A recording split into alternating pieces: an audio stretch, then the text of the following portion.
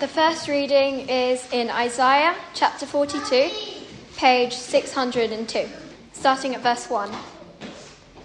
Behold my servant, whom I uphold, my chosen, in whom my soul delights. I have put my spirit upon him. He will bring forth justice to the nations.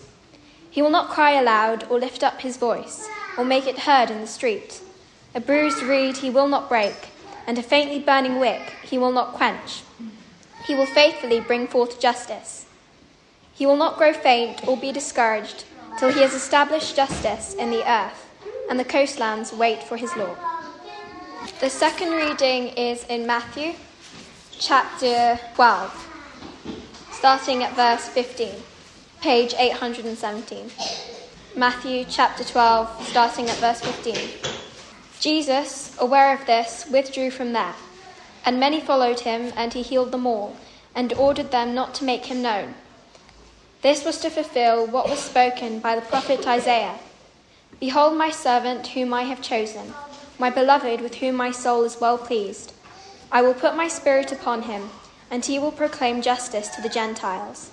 He will not quarrel or cry aloud, nor will anyone hear his voice in the streets.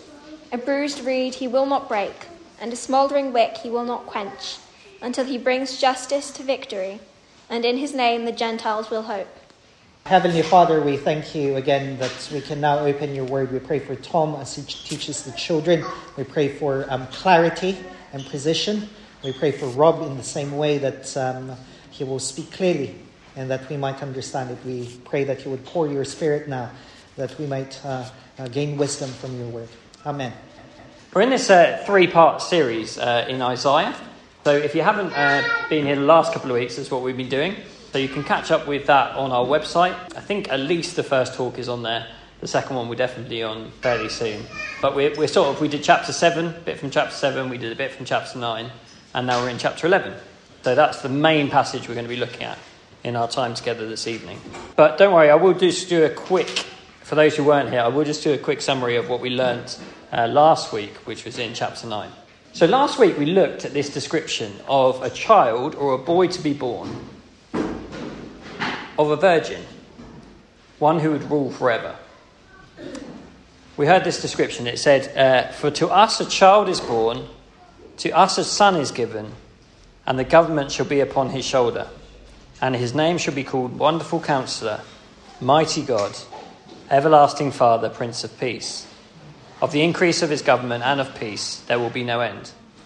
On the throne of David and over his kingdom, to establish it and to uphold it with justice and with righteousness from this time forth and forevermore. Now, because it's the same prophet, we're just looking a couple of chapters later, there'll be some of those things that we pick up in our time together this evening. But our summary of those names, if you just pick out the names, Wonderful Counselor, Mighty God, Everlasting Father, Prince of Peace, that's what he will be called. We said, didn't we, that what's going to characterise this king is that he's going to be compassionate enough to want to help, and that he is going to be powerful enough to be able to help. It's all very well him being compassionate enough, wanting to help, but if he's not very powerful, if he's not mighty God, he can't help us. And the other way round, if he was all powerful and not all loving and compassionate, if he had no compassion on us, then he wouldn't use that power for us. But we were seeing those two things last week. And this week we're looking at chapter 11, so keep that open in front of you. The next description Isaiah gives, it's not quite as familiar to us, I don't think, as the last one, because the last one you will hear spoken of a lot in church, particularly around Christmas time. Put your hand up if you heard that reading before I just read. Okay, did you hear it at Christmas time? Yes. Okay, great. Point proven. But this one's slightly less familiar to us, and yet we're going to look at it and see how this picture of the king, the boy to be born who would rule forever, how that picture sort of develops and gives us a bit more detail. So we're going to see sort of 5 things from verses 1 to 5, and then we're going to look at verses 6 to 9, and that will show us what life under this rule will be like, what the experience of that will be like. First of all, we're going to look at the king, what he is like, and then we're going to look at what his life under his rule is like. So let's just look down at verses 1 and 2. There shall come forth a shoot from the stump of Jesse, and a branch from his roots shall bear fruit, and the Spirit of the Lord shall rest upon him.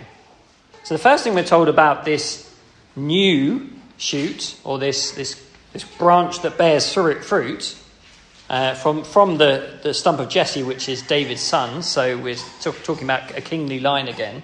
The first thing we're told is that he is going to be Spirit-filled. It said that, didn't it? And the Spirit of the Lord shall rest upon him. Now, actually, this isn't all that surprising, because all of the kings in the Old Testament that God gave for his people were Spirit-filled. If you want to just turn with me back to page 239. All of the kings that God gave for his people had to be Spirit-filled for the task. So if you look with me at 1 Samuel 16, verse 13. And Samuel the prophet took the horn of oil and anointed David in the midst of his brothers. And the Spirit of the Lord rushed upon David from that day forward. So this description is not entirely new. It's not like the king's role is suddenly changing and shifting from what the king's role in all the kings were meant to be. They were all Spirit-filled for the task of ruling God's people righteously. And so a lot of the things we're going to be looking at actually were things they were meant to do. Their job description, David's job description. And we're going to see actually how he can only do it imperfectly and how Jesus does it perfectly. So let's have a look at some of the things back in Isaiah 11 that it says the Spirit will give him. In verse 2, and the Spirit of the Lord shall rest upon him, the Spirit of wisdom and understanding, the Spirit of counsel and might, the Spirit of knowledge and the fear of the Lord. And his delight shall be in the fear of the Lord. He shall not judge by what his eyes see, or decide disputes by what his ears hear. But with righteousness he shall judge the poor, and decide with equity for the meek of the earth. And he shall strike the earth with the rod of his mouth, and with the breath of his lips he shall kill the wicked. Suggesting that verse 5 is the summary verse of this section. Righteousness shall be the belt of his waist, and faithfulness the belt of his loins. We're going to come back to those two words, righteousness and faithfulness, because we get a bit confused when we get descriptive words, particularly long ones. But we're going to look at how those two things might be different, okay? But for now, let's look at how he's going to be able to rule, what he's going to be able to do. Who's going to bring justice? This is one of the main words we get that is used to describe the rule of this individual and what his rule will bring about. Just have a think with me just for a minute. Pick one area of your life at the moment. Could be work. Could be your family. Could be something you're planning to do this week. And I bet you that in every single area of life you're thinking of, there will be an aspect to it where people are calling for some kind of justice in that area. They're calling out for justice, or they're calling out injustice when they find it. And maybe it's at work. I'm looking at George over there. At home, that's not fair. When have we said that? Or our children have. We're all calling for justice, aren't we? All the time. And we're sort of referring to it as if this is some kind of thing that we should have. And we want. Kenny mentioned the football last night. Of course, the chat afterwards was all about the referee. If the referee had made the right decisions, if he'd been fair on England, of course, it's always the fact that he's unfair on England. But if he had been fair, so we think, then everything would have been okay. So we're always calling, aren't we, for some kind of human adjudicator, someone to do that. And we kind of want them to be. We want them to be impartial, unbiased, and infallible. We want the referee to get it right every time. We want our boss to get it right every time. We want our parents to get it right every time. And yet, they can't. Have you ever thought about why that is? Why can't they get it right every time? Why can't their rule, why can't their justice be full, complete? Well, this is one whose rule will always be fair. He's always going to treat everyone fairly. You can see that by Verse 3, he shall not judge by what his eyes see or decide disputes by what his ears hear. And the bit before, his delight shall be in the fear of the Lord. The reason this individual's rule will be perfect is because God is perfect, and it's his law that this individual is going to be delighting in and upholding and carrying out. It's only God's law that can bring about fairness to that extent. Whenever we try to do it, and we'll get to why that is, it's imperfect, it's incomplete. You know, I thought about this. Incomplete justice is not really justice at all, is it? It only goes so far, but it's not incomplete, and it's not really justice. And there's tons of things going on in every aspect of our lives that shows that we want someone. We want someone to rule. We want someone to be unbiased, impartial, and infallible, to get it right every time, to make no mistakes. Next thing this king is going to do, and I was excited when I was preparing this, by the way, because I thought every single one of these things are speaking to something that is going on in the world. It's not like the Bible is like, oh dear, we've got to look at this old... it's just boring, isn't it? It doesn't say anything really of any relevance. No, it's absolutely relevant because it's God's word. It's going to allow people to worship God. All of the kings in the Old Testament, you get Israel under Pharaoh, and Pharaoh was stopping them from going and worshipping God. They could believe what they wanted, but they couldn't practice their faith. Pharaoh was the one who was thinking he could do that. And all across the world, there are tons of occasions, isn't there? We're the exception, where there's people who are actually under their human ruler. Even if their human ruler is sympathetic to them, they can't bring about this freedom. They might want to. King Cyrus wanted to. We heard about that in Daniel. He wanted to protect Daniel, but he couldn't. And yet this ruler is going to be able to do that perfectly. He's going to always allow people and promote them worshipping God. Third thing, protecting people from their enemies. This is slightly different from the last one, but it is linked, isn't it? If you think about it, every time you switch on your TV, every time you watch some kind of news report, it mentions something to do with violence or something to do with war. People's lives, maybe not ours sitting in this room, but characterised around the world, millions of people, it's every single day of their life that they come into contact with people who are trying to threaten or harm them. Or they live under the fear of people who are trying to threaten and harm them. Imagine the people in Ukraine, for example, or people who are no longer in Ukraine because of a ruler that wanted to have their country, and now they can no longer live there.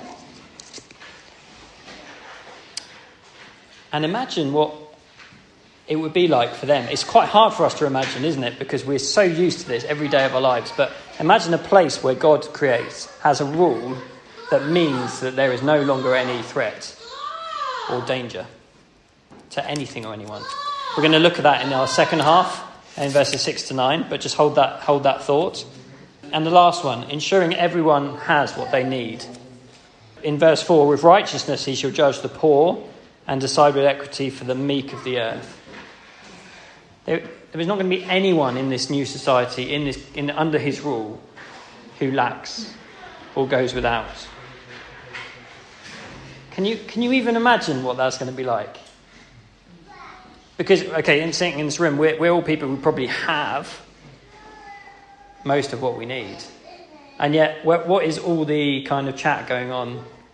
Well, my family chat is all about the gas bills and the rising in living prices. The fear we have, isn't it? That we might not have enough for what we need.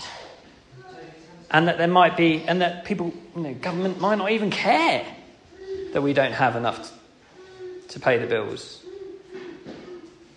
So again, this isn't really hard for us to relate to. And that might just be something that has just recently come into our lives, the blip in our usual comfort. But again, this is something that characterises people's lives every single day, all around the world. And yet here's going to be a king. He is going to decide with righteousness and equity for the meek and for the poor. So I think actually, if we looked at this list, we could all ascribe to this list. As in, we could all say, this one who will rule is just not like no one else.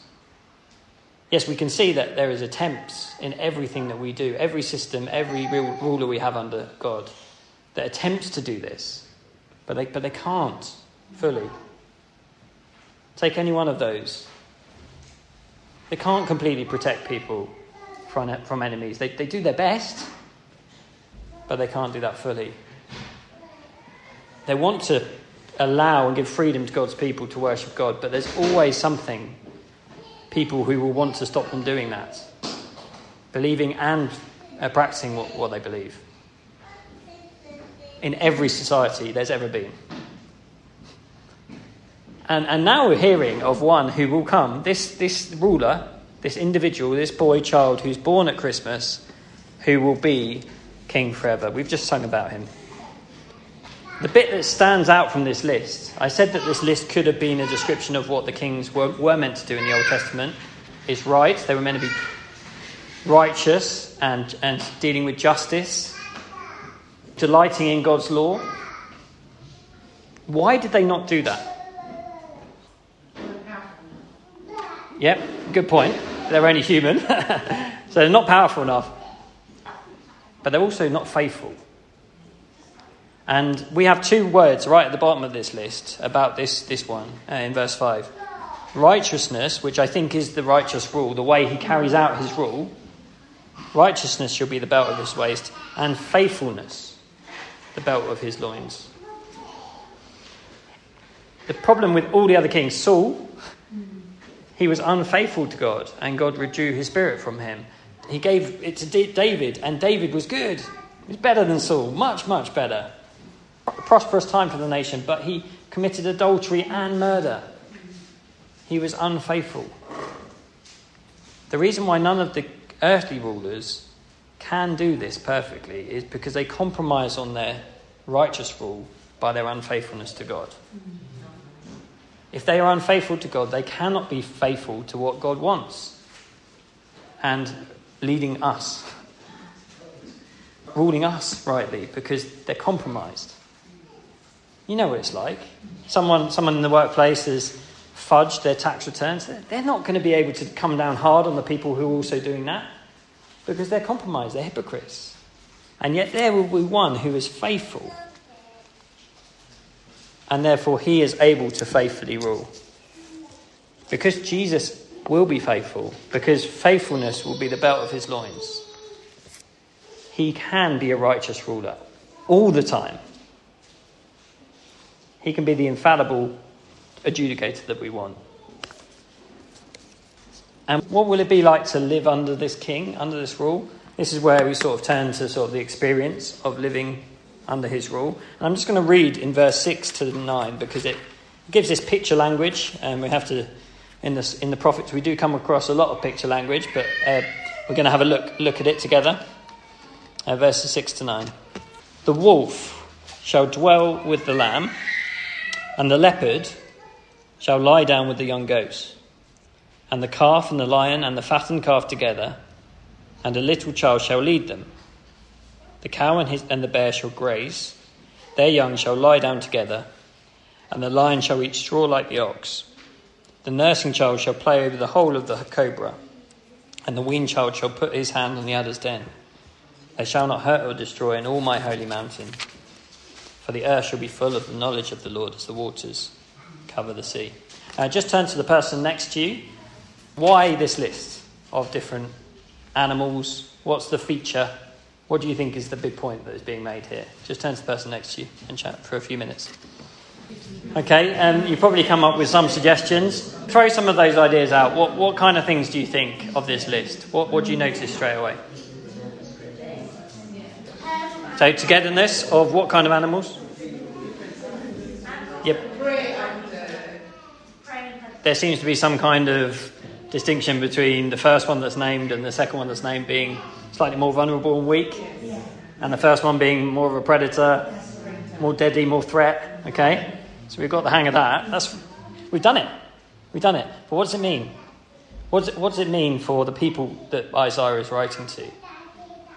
Which ones do you think they would associate themselves with? Is it the predator or the prey? Prey. Why? Remember what we've been hearing about what's going to happen to them. The nations, Assyria, and or the other guys who have teamed up against them. King of Judah, what were their names? Rezin and Pekah? Pecan and Raisin, yeah. They've teamed up and they feel like the prey. They feel like the hunted ones, the ones who are vulnerable and weak. And actually, if you look at some other verses in the Bible, you can see some... So this is what God promised to do back in chapter 10. He said, when I have finished all my work on Mount Zion and on Jerusalem, I will punish the speech of the arrogant heart of the king of Assyria and the boastful look in his eyes. So God is going to judge these nations. They're not going to be allowed to do what they're doing forever. Yes, God will use them to bring about his punishment in the short term, but in the long term, they're also going to be judged. And you get these verses like this one from Jeremiah 5, verse 6. And you notice, look, a wolf, a lion, a wolf, a leopard. Same kind of language, isn't it?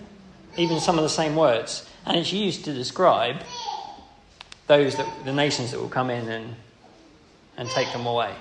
And so actually, we do have to keep in mind what this would have been like for those first hearers of Isaiah. Because the reason this is so sweet to their ears is because of what is happening in their experience.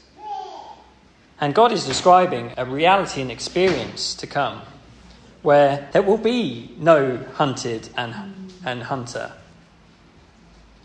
There will be no threat to life. And these guys, you can imagine their mouths watering at the thought of being there. Tell me more about this place. Where a child, an unweaned child, that's a baby, isn't it? A suckling baby can play in the hole of a venomous snake. Or a slightly older child can even put his hand onto the adder's den and not be harmed. And you notice where strength is harnessed perfectly. If you look down with me, the little child is leading in verse 6 a calf. And this is a place where strength will be harnessed so that a young child will lead them out in verse 6.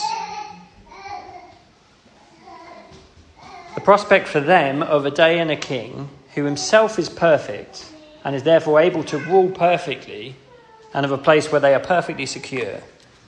It's not sort of figurative, it's not hypothetical, it's real for them. They would want that more than anything else. So what does this mean for us? What does it mean that there is a king who is going to rule rightly at all times for all people, and that life under his rule is going to be like this? What does it mean for us? Well, if you're a Christian here today, long for this kingdom. Long for this life under this king. Because there's so many situations as a Christian where you will be, you'll feel the frustration or the annoyance or even the unfairness of life. And you can do one of two things. You can either say, life's not fair and I need to fight for my rights. Sometimes get Christians saying, I'm going to do that.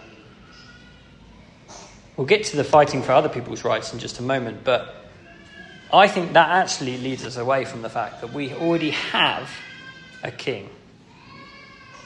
We already have one who is faithful and who can rule righteously and will always, only ever, in eternity, do that for us.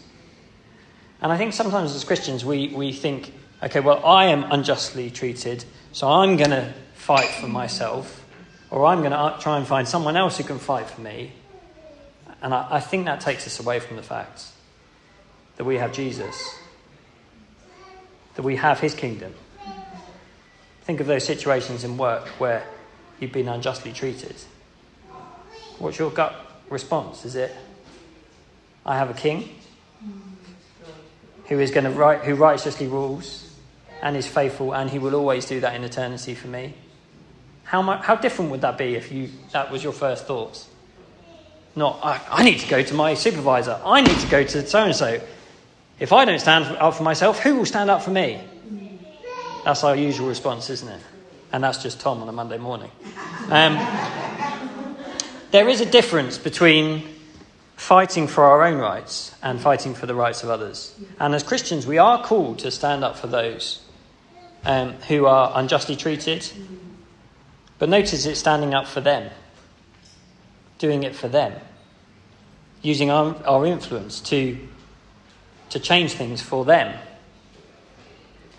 rather than for ourselves, and for those in poverty as well. And so that kind of list, Jesus, yes, he is ruling us, and therefore characterised by our actions towards other people will be justice, fairness, compassion, and all of those other things. But Jesus is the only faithful one to rule perfectly, and he will do that. So what would it look like for us to point people to him in this unfairness that they face and the difficulties that they face? What would it look like for us to point them to him? Because he's the only one that is going to be able to bring that about for them. And so the best way to love people is as Jesus did. In Matthew, we looked at this last week. We read that passage in chapter 2, I think it is. Let me turn there.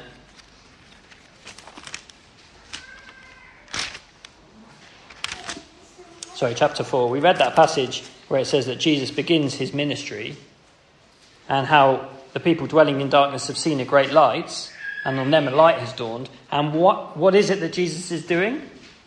He's preaching. He's saying, repent, for the kingdom of heaven is at hand. And so for Jesus, the best way to love people is to point them to him as king and his kingdom.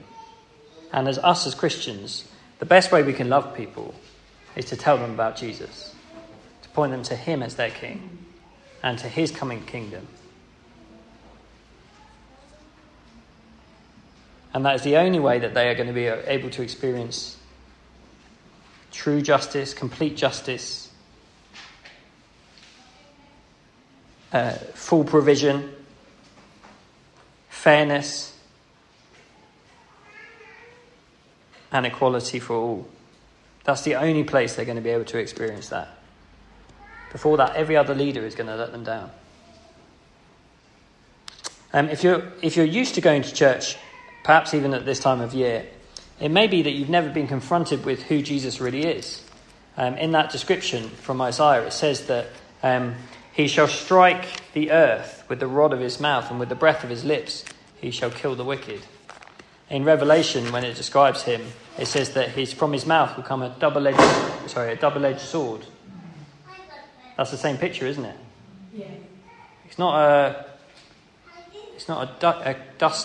a feather duster coming out of his mouth. It's a sword, because his word will cut down anyone who is proud, anyone who has sinned. His words will bring them to judgment. He only needs to speak, and they will be judged. And so it can be that we've got this picture of Jesus, which is just a little bit domesticated. We've made him out to be this Jesus who we can kind of just control. And he does a job for us, maybe helps us out from time to time when we pray to him. Or maybe he just fixes the problem of getting us into heaven.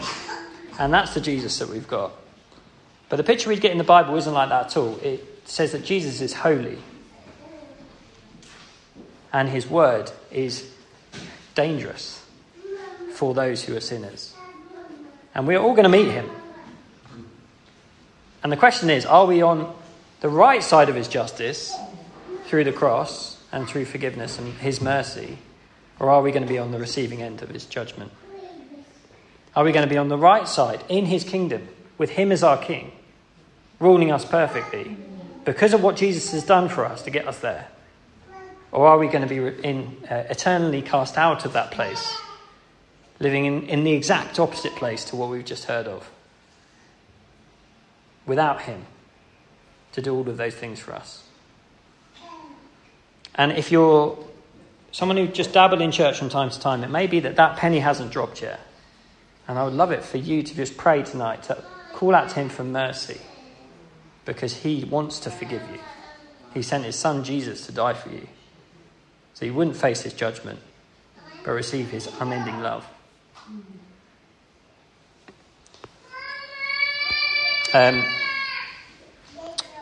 Let's have a pray, and I'll give you just a moment, just where you are, just to quietly think on what we've just been looking at from God's word.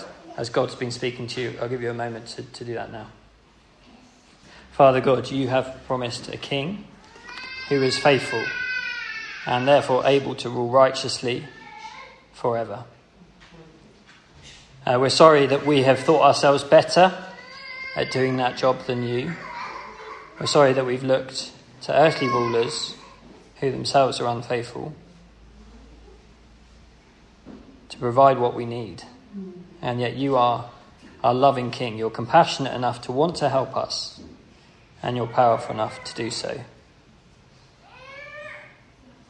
We are amazed that you would be so lowly, so meek, so humble as to come to earth, to take the lowest position, to experience the scorn and rejection of us all, to be hung on a lowly cross, to be given a criminal's death,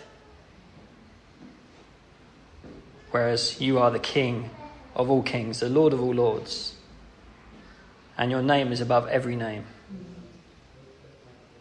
So we pray, asking you for mercy, knowing that really our wrongs are against you. Our injustice is against you. We pray that you would rule us, so that we would learn to be like you. Please put your spirit in us. Give us a new heart, a heart of flesh that loves you. We pray this in Jesus' name. Amen.